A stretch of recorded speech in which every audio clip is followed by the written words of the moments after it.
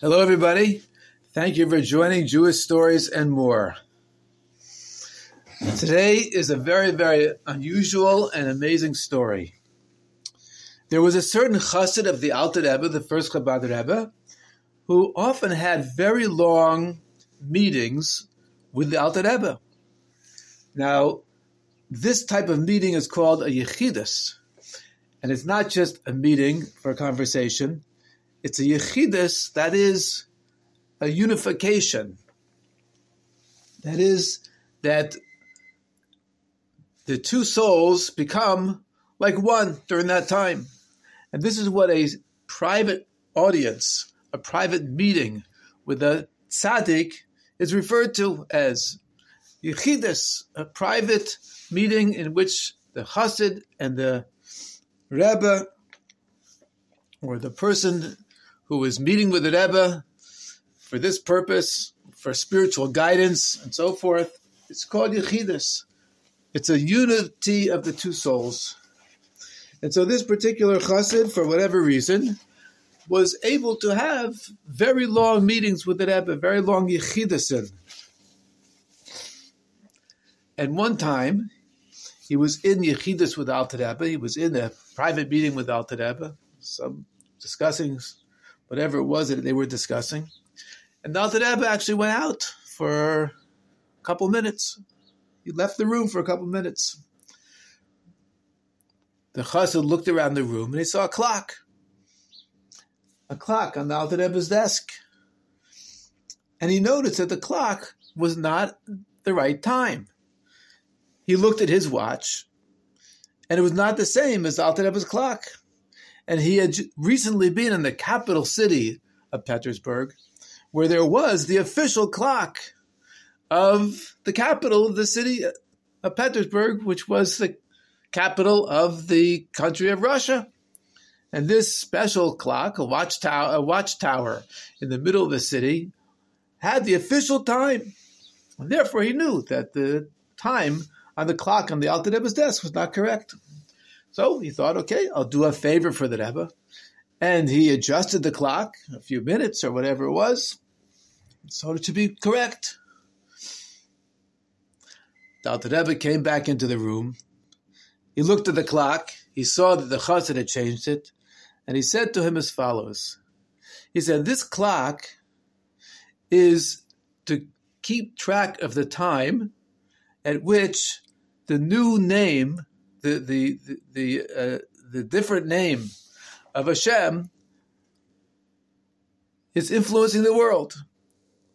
What the Alter Rebbe meant was that every hour, a different name of Hashem has influence here in the world. Hashem's name can be spelled various ways, and each way has a different spiritual significance, and it affects us.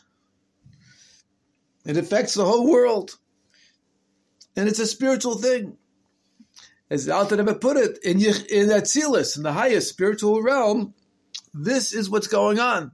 That at this particular time, this next name of Hashem, every hour there's a different name of Hashem, which is dominant and affects the whole world, the whole universe. And the Alter Rebbe's clock on his desk is keeping track of which time it is that the different name, the next name of Hashem is dominant. So obviously, the Alter Rebbe did not have the wrong time on his clock. It was a different time than the official time on the clock at the watchtower in the capital city of Petersburg, Lahavdil. But that's because it was measuring something else. It was measuring a spiritual time. And so we see from this story something very interesting. Sometimes the clock will tell us that we must do a certain thing because it's time to do that thing.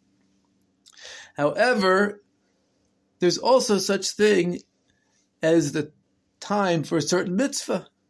And it might be that even though it's not exactly what you would expect that a person should be doing at that particular time a certain mitzvah, or perhaps you might think that the person or yourself or myself doesn't really have time to do a certain mitzvah, but it could be that in terms of the spiritual time is exactly the time to do a mitzvah. And I will give you an example. One time it happened that the Rebbe had arrived at 770 Eastern Parkway, which is where the world headquarters of Chabad is and where the Rebbe's office is. And his driver brought him to the curb, and it was pouring rain. Now, the Rebbe did not use an umbrella for whatever reason, and therefore, when he got out of his car, he started to get very wet. It was pouring rain. Now, it so happened that there was a little girl who was waiting for the Rebbe to come. And as soon as she saw the Rebbe come, she came down from the steps where she was standing, perhaps in a protected area, to the Rebbe's car. And in her hand, she had a little, like, toy umbrella. And she came over and offered to hold the umbrella for the Rebbe. Now, as I said, the Rebbe never used an umbrella. No one ever held an umbrella for the Rebbe. He didn't want it. But when this little girl, about 4 years old, offered to hold the umbrella over the Rebbe's head, which of course she couldn't very well really protect the Rebbe from the rain because it was a really small toy umbrella. And the Rebbe was obviously much taller than her, but she was offering to hold her umbrella for the Rebbe. So the Rebbe bent down very far until he was on the same level as the little girl. And he walked very slowly, so he could walk at the same pace as this little girl. Usually the Rebbe walked quite quickly. He walked very slowly. And the little girl held the held the umbrella over the Rebbe's head, and he walked very slowly so she could keep up with him from his car along the sidewalk, up the steps. It was quite a distance. It was maybe 60 feet, something like that. And it was pouring rain. So obviously they were actually both getting wet. A little bit the umbrella protected the Rebbe, but mostly he was obviously getting very wet. Until he came up to the top of the steps, and he was about to go into the building, and he turned to the little girl with a big smile, and he said, "Thank you." That was the story. Now we know that the Rebbe was a very busy person. He was constantly doing so many things and helping so many people and in charge of so many things. How did he have time to waste like this? How did he have time for that? So, of course, on the regular clock, he would say, well, that's 2 minutes or whatever, and the Rebbe has a day full of things that are very, very important, not just to him, but to the whole world that he has to take care of. And you might say, he doesn't have these 2 minutes extra for this little girl. But the Rebbe's clock is a different clock. And it was clear that it was very important. It was very important for this little girl to be able to do a favor for the Rebbe. And she did. As a matter of fact, she kept this umbrella. And she kept it probably for her whole life. Maybe she's still alive. And about 15, 20 years later, when she got married, she actually walked to her chuppah holding this umbrella. So, of course, people who didn't know the story looked at her and thought, what? What is this? A kala on the way to the chuppah holding a toy umbrella? What is this? What kind of kala is this? What kind of chassan is this? But those who knew, or those who heard afterwards, understood very well. This was not an ordinary umbrella. This was an umbrella which had a long story behind it, which I just told you. A very special umbrella.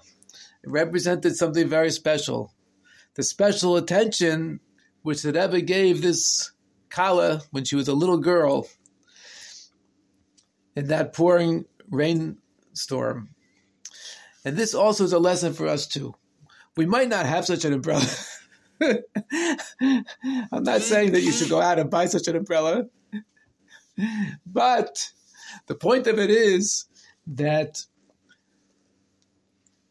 we often have situations where we could do a favor for somebody, and we might think, I don't have time, I'm a busy person, I have a lot of important things to do.